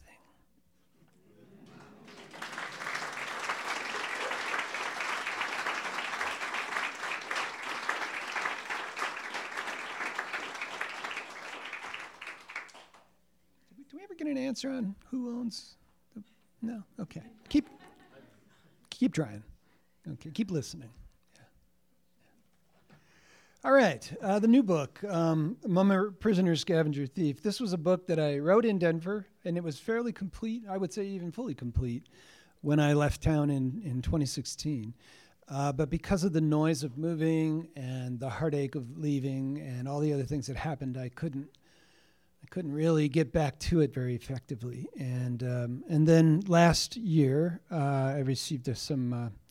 let's just say I received some motivational news, and I decided as soon as I got back from that I would sit down and finish this book one way or the other. And it took me about a week. It was so ready to go. And I'm very pleased that it's come out. It's been a wonderful thing in a difficult year for me, so I'm happy to share it with you tonight. So I'm going to read the first poem in the book, and I also want to say that these poems are really like songs. So if I had a singing voice right now, I would try to I'll try anyway. Think of them as songs, if you will. Okay. First poem is called Liminal Hymnal. Here is a book of songs with words that lift like wings your body from all wrongs, your tongue toward what it sings. Here is the liminal light, the awakening it brings. Lie still until your sight sharpens and shapes emerge out of the ocean of night. Fruit on the trellised verge, hand that breaks the stem, mouth that answers the urge. Listen inside the dream for a voice that speaks the book, pulled page by page from a stream, bright trout on a hook, held in the palm, caressed, released again to the brook. Ushering you to your rest, telling you nothing you knew and everything you may have guessed.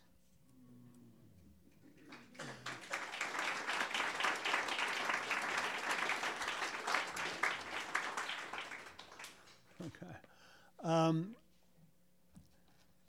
I can feel like I always, when I read this poem, and I have had a chance to do that this week to people, I always want to try to explain how much I love the rhymed couplet. I realize that it is not what everyone's writing right now, which is exactly why I'm writing it. But I love the cadences of it and the song of it. So I want to read you this poem in couplets. It's called Tornado Comes to Last Chance, Colorado. Mm-hmm. It's a real place. And it probably is your last chance. Right? Funnel. Take me up, I'm done. Drive fierce darkness over the sun, roaring wind velocity, lift my carcass, transport me over plains breached by eroded buttes, ruined farms, and upturned roots, over arroyos so dry they forgot what water is and wind is not. I'll be smarter, faster, one with lightning, more than a match for what I'm fighting. I renounce these dingy drapes, mornings of mud and frozen ropes. Give me fierce wind with a hole inside where surrendering men may hide. I've lived in last chance all my life, tilled beside my toughened wife, acres by the river, snowmelt green, dreaming of places we've never seen just beyond the banks and bend. Lift her up, please, lift my friend. Swirl her toward me, spin her near, eye to eye in the eye's muted roar. Chance, please, bring us together at last. Settle us with the rest of the dust.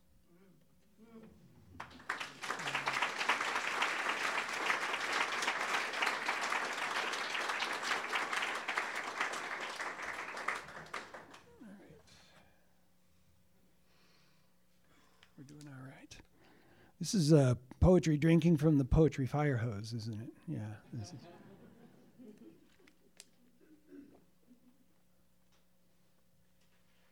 I'm going to take you on a short tour through 3 poems, and they're sequenced in the book together, and I think they form, to some degree, the heart of the book. This is a difficult book for me, it tonally, but I think that's good. And in writing it, I decided to just be honest if I could. I will just set this first poem up by saying that I had been up at Grand Lake, the sort of Zen chill-out happy place that I have been privileged to visit and participate in with so many good people. Some of them are here tonight. And I was so blissed out coming down the Rockies, into Denver. And I decided, well, it's got to happen sooner or later. I'll turn on the radio. And unfortunately, as soon as I did on NPR, they were reporting the Aurora Theater shooting and the death of a number of people, and of course the wounding of the whole city, this wounding of the state, the society. Once again, the self-harm that we do to ourselves in this country. May we please, please, please, please get this right. And so this poem is, I suppose, unforgivable, but I'm going to read you this poem, and then the one that follows it. I taught many of the students who survived Columbine, came through my classrooms.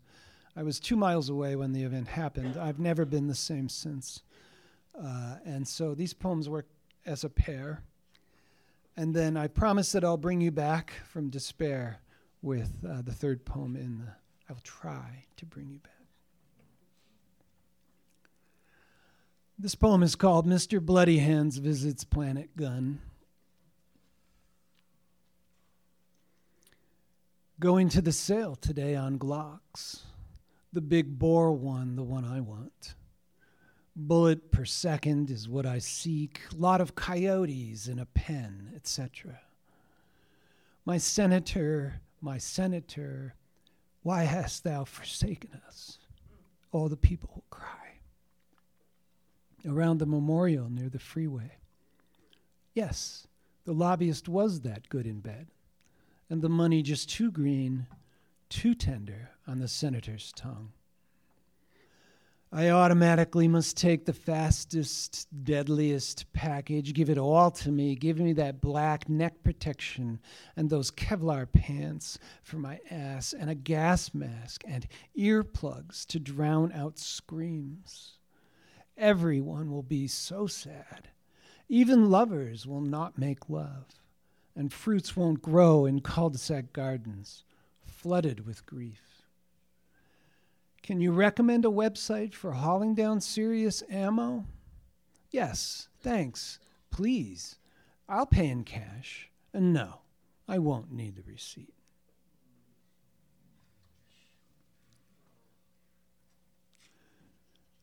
Columbine Antiphon. It's a call and response. What would a father do with this news? What would a mother do? Break bones in their hands, pounding the earth, break every oath and promise. Where are the souls of the suddenly dead? Where do killers' souls go? Nowhere. Nowhere. You know the place. Nowhere you can know. Why does the grief of fathers pool? Why do mothers hang their shreds from a hook of silence? Their ghosts have endless memory, and the veil they haunt is vast.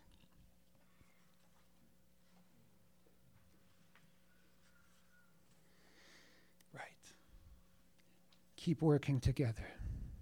Keep working together. We can do it. We can. Yeah. So now to change the tenor of the room a little bit. Misfortune cookies. I got so tired of reading fortune cookies at Chinese restaurants, saying trite things like, you will meet the secret of your success tomorrow, or some other such silliness. And I thought, what if we just sort of shock people up a bit and gave them something else? So, misfortune cookies. Think of each of these as if you were snapping the cookie open and pulling out the little screw. If you are reading this, you are already lucky.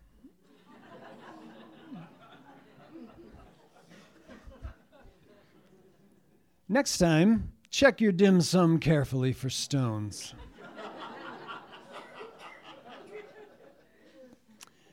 She doesn't love you as much as she loves the poo-poo platter. Your habit of leaving small tips will follow you to hell.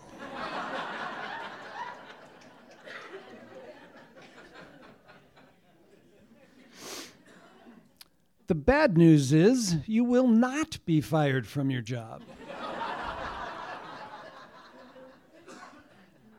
Always bet on number 7. You'll still lose, but will feel strangely vindicated. You just ate too much, didn't you? Yes, the hostess sat you here on purpose.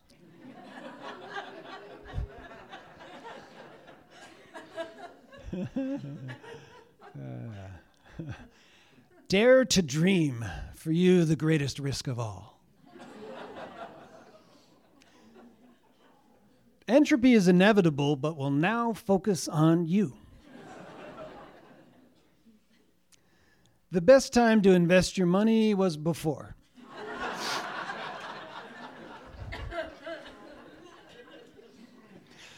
The one you fantasize about cannot remember your name.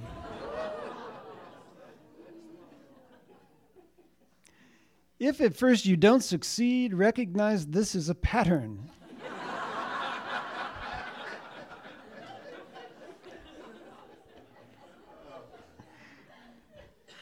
Any decent God would be laughing at you by now.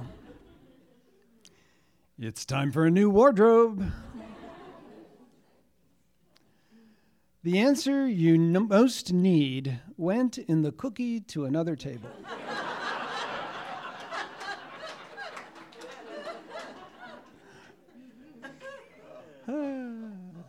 The cat pees on your shoes because she wants more affection. I had a vet tell me that one time. Mother lied. You are in no way special.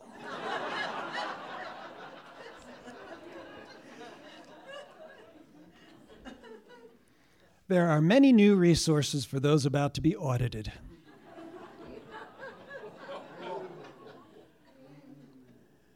Cheaters never win, but since nothing else has worked...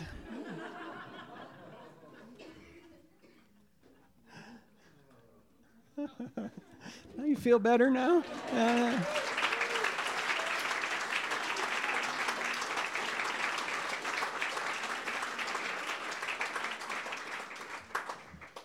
One of the great joys of writing poetry, if you hang around long enough and you manage to get anything in print, is that you may have the opportunity to collaborate with artists in other fields.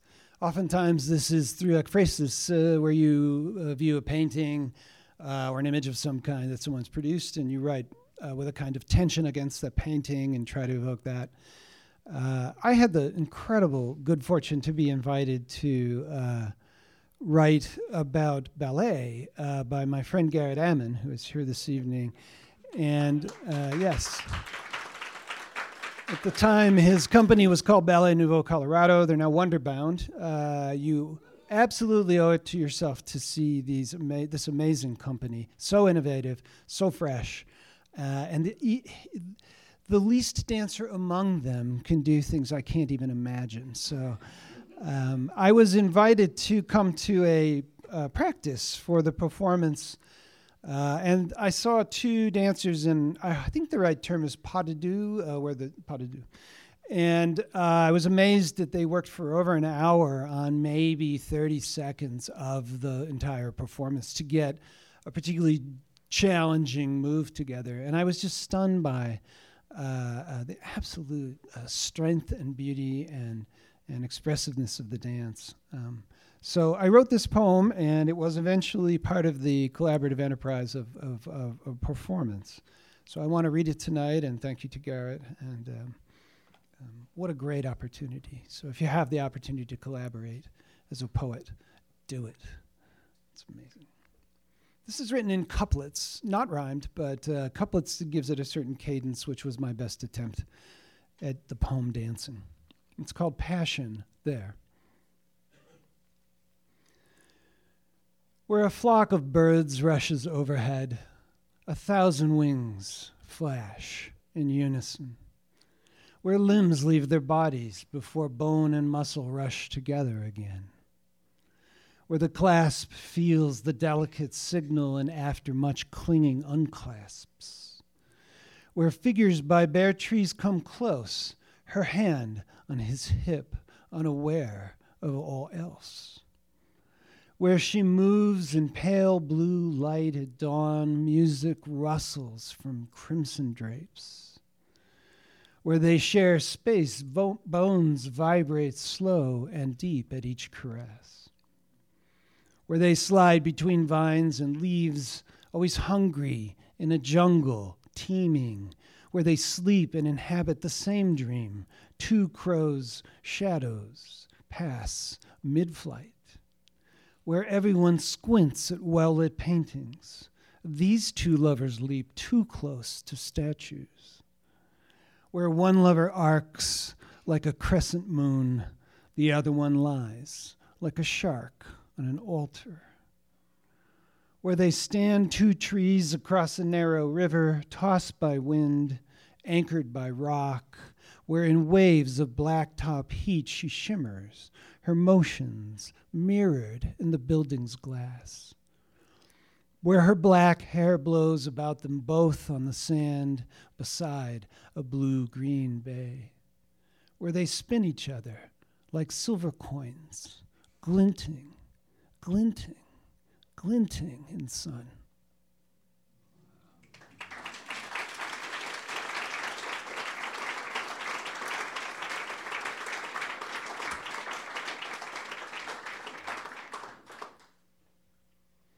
Okay, all right, we'll do this. Another collaboration. I was I was a brewer, home brewer, for more than 20 years, and I so enjoyed. It's kind of cross between chemistry and cooking, if you will, with great payoff. And I'd gone to England and drank all the very fine cask ales that I could find on my trip. And I came back and I wanted to recreate that beer. And that just at that time, I got a chance to guest brew or accompany the brewer at Wynkoop, which was sort of a dream come true. And we were doing a benefit at the time for Art from Ashes. So we put together Liquid Poetry, which was a rowdy evening of reading poems and drinking beer, and then reading more poems and drinking more beer. And you could, for $7 or $8, you could buy a pint glass and use that to refill, and it had a poem on it. And so those proceeds went to Art from Ashes, a great organization in Denver. So I'm going to read you the two poems. We did this 2 years in a row, and these are the poems that are stamped on the glass. And maybe some of you have one of these glasses at home. Yeah, great. Some of you were there. Some of you participated, Aaron and others. And I still drink my iced tea out of one of these just for fun. So these are called pint poems, and there's two of them. And the first one is Pour Me. A small measure of twilight, foam-capped throat coating, hurry, mollify my belly fully with a Cumbrian trail walker's cosmic tonic, teased from a barley acre. Juice brewed melopia, a big spoon of wind's essence, flower zest, a bittersweet thirst bane, a tongue-blooming stream spilling pepper, coffee, chocolate, and that cool, cool finish, fortifying friends around this table, lifted by laughter, by this harvest of ancient amity, a toast to precious mirth. And then the next poem is Red Blessing, for a red beer we made. Red Blessing. May you find now your lost hilarity in the molecules of amber balm, gripped in your fist, a red flood of true food for the husk of a soul you misplaced, but must ever recover. So drink deep, surrender laughter among setters and saints, these companions in the infinite forest. Use any language, each word an ichasm striking, a resonant drum, and claim this night, these friends, this poem, your home, warmed again by flavor that whispers secrets in foam and red depths.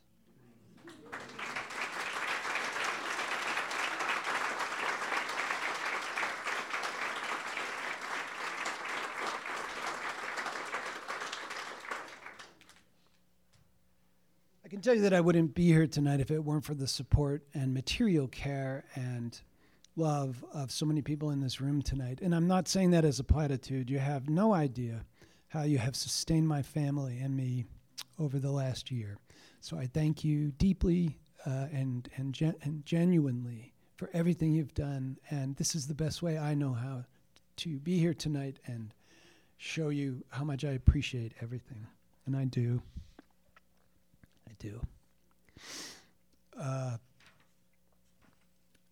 I'm going to just read a few more poems. So this is a poem that was composed peripatetically. Try that one on somebody. It's essentially a concept that you will write a poem while walking. And the trick is to write a little bit, a line, then go back to the beginning and recite everything, and then add a line and go back to the beginning and recite it, so that by the time you get to where you have a pen and paper, hopefully it's inherent and you can jot it down. But it gives a cadence to the writing and a music to the writing. If you haven't ever done it, it's a good mind exercise. Try it. I used to do this to calm myself on my way to work. I had about a 3.5-mile walk, and on days where I just didn't think I could face another day without just absolutely strangling some bastard, I would walk to work, and I would arrive much more peaceful than that if I had done a walk. So this poem means everything and nothing. Don't worry about that. Listen to the music, and hopefully it will. Hopefully you'll feel the enchantment of the poem that way. It's called Coombe Song. Coomb is a Welsh word for hollow or a little glen. And I think at the time I was walking through a little glen somewhere in Littleton on my way to Purgatory.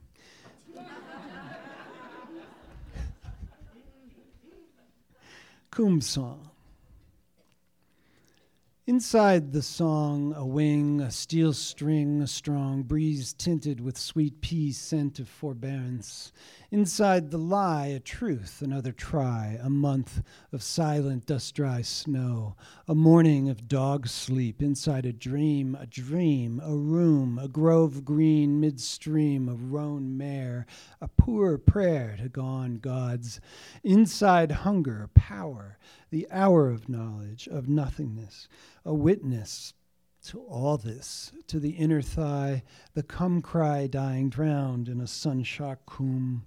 Inside the wind, a calm, a balm, a wand, a vintage saved, and a nicked mug made for such nectar.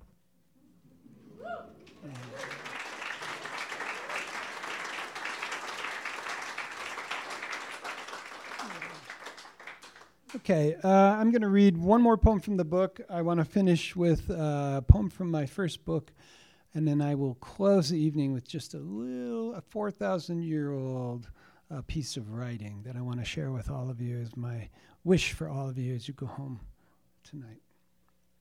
So this poem is, it will explain itself.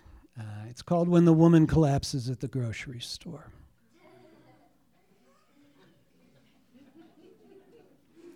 Yes, and it is finally, I think, about compassion. I'm going to get there.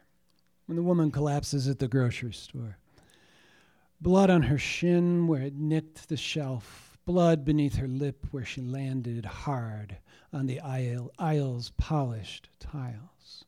But the Muzak keeps oozing, and bright boxes of corn syrup gleam on in row after row.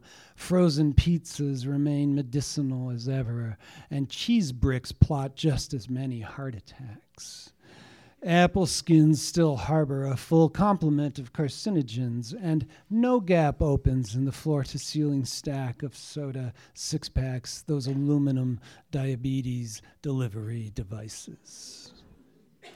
In the cool fluorescent glow, a man kneels and cradles her head, hands greasy from a garage job, his voice slow and gentle as warm water flowing over stones, until her eyes flutter open on his, and her trembling body relaxes, and the world falls away. The bad music, the clamoring colors, and even the screaming child serenading shoppers stops. So there is Only this unfiltered gift, the workman's compassion, shaming all evils from this space, defeating all greed, all cruelty, this sad history of hate for one moment, here, now.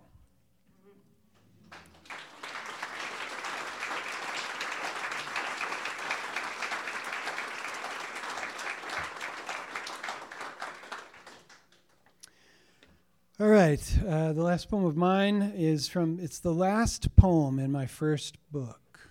Is that numerology? I don't know. Last poem in my first book. I was a much younger person when I wrote this, and so our daughter appears, as a little podling in the poem. She's now 30 years old and just moved to Lisbon. I miss her very much. So I love the poem. In the morning hours.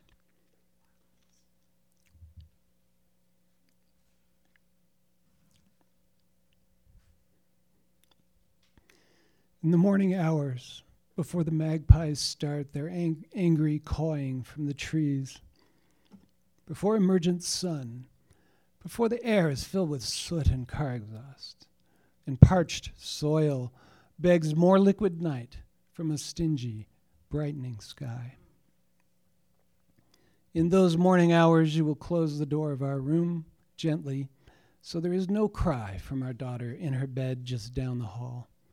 So nothing can impede us as we try the now familiar fit of our smooth skin, the silent call of mouth to mouth, the sacred and the only heat we truly give away, moving in a pool of pale blue light that gathers at our head and feet. The life so short, the craft so long to learn, but I will hold you in the morning hours, sweet, beyond all hours of the day. Though they burn away before we master anything of touch, even as we lose the thing for which we yearn the most, the lingering here on a warm beach, lost in time. Again, until tomorrow, out of reach.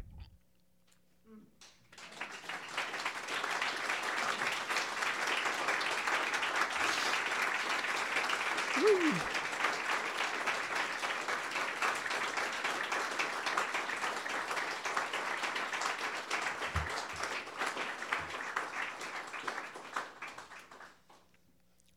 Okay, I'll say my goodnight to all of you, and really my goodbye. I want to go back to the Epic of Gilgamesh to close. And for those of you who know anything about this, it's roughly 2000 BCE that this was written and has made its way to us, one of the great and first epic poems in our world. And to make a long story, very long story short, Gilgamesh has traveled adventures with his best friend and beloved brother in soulmate Enkidu, and has lost him. He's died. And so he goes everywhere trying to find a way to reanimate him, to bring him back. He can't deal with the loss. He can't accept it. And finally, after all of his travels, he finds himself essentially in a bar. And makes sense. And the alewife, Siduri, is there to give him this bit of advice, and may you also take it. 4,000 years ago. And Siduri poured Gilgamesh a jug of cool ale and said in a kind voice, "You will never find the immortality you seek. When the gods made men, they compassed them with death and kept eternal life for themselves. But you must not dwell on the sorrows of this, Gilgamesh. Satisfy your hunger with fine food and drink, and dance and laugh, day and night. Let warm waters wash away your troubles, so your body is clean and freshly clothed.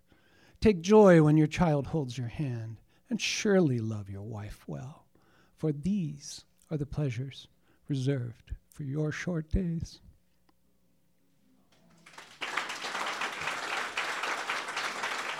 Thank you.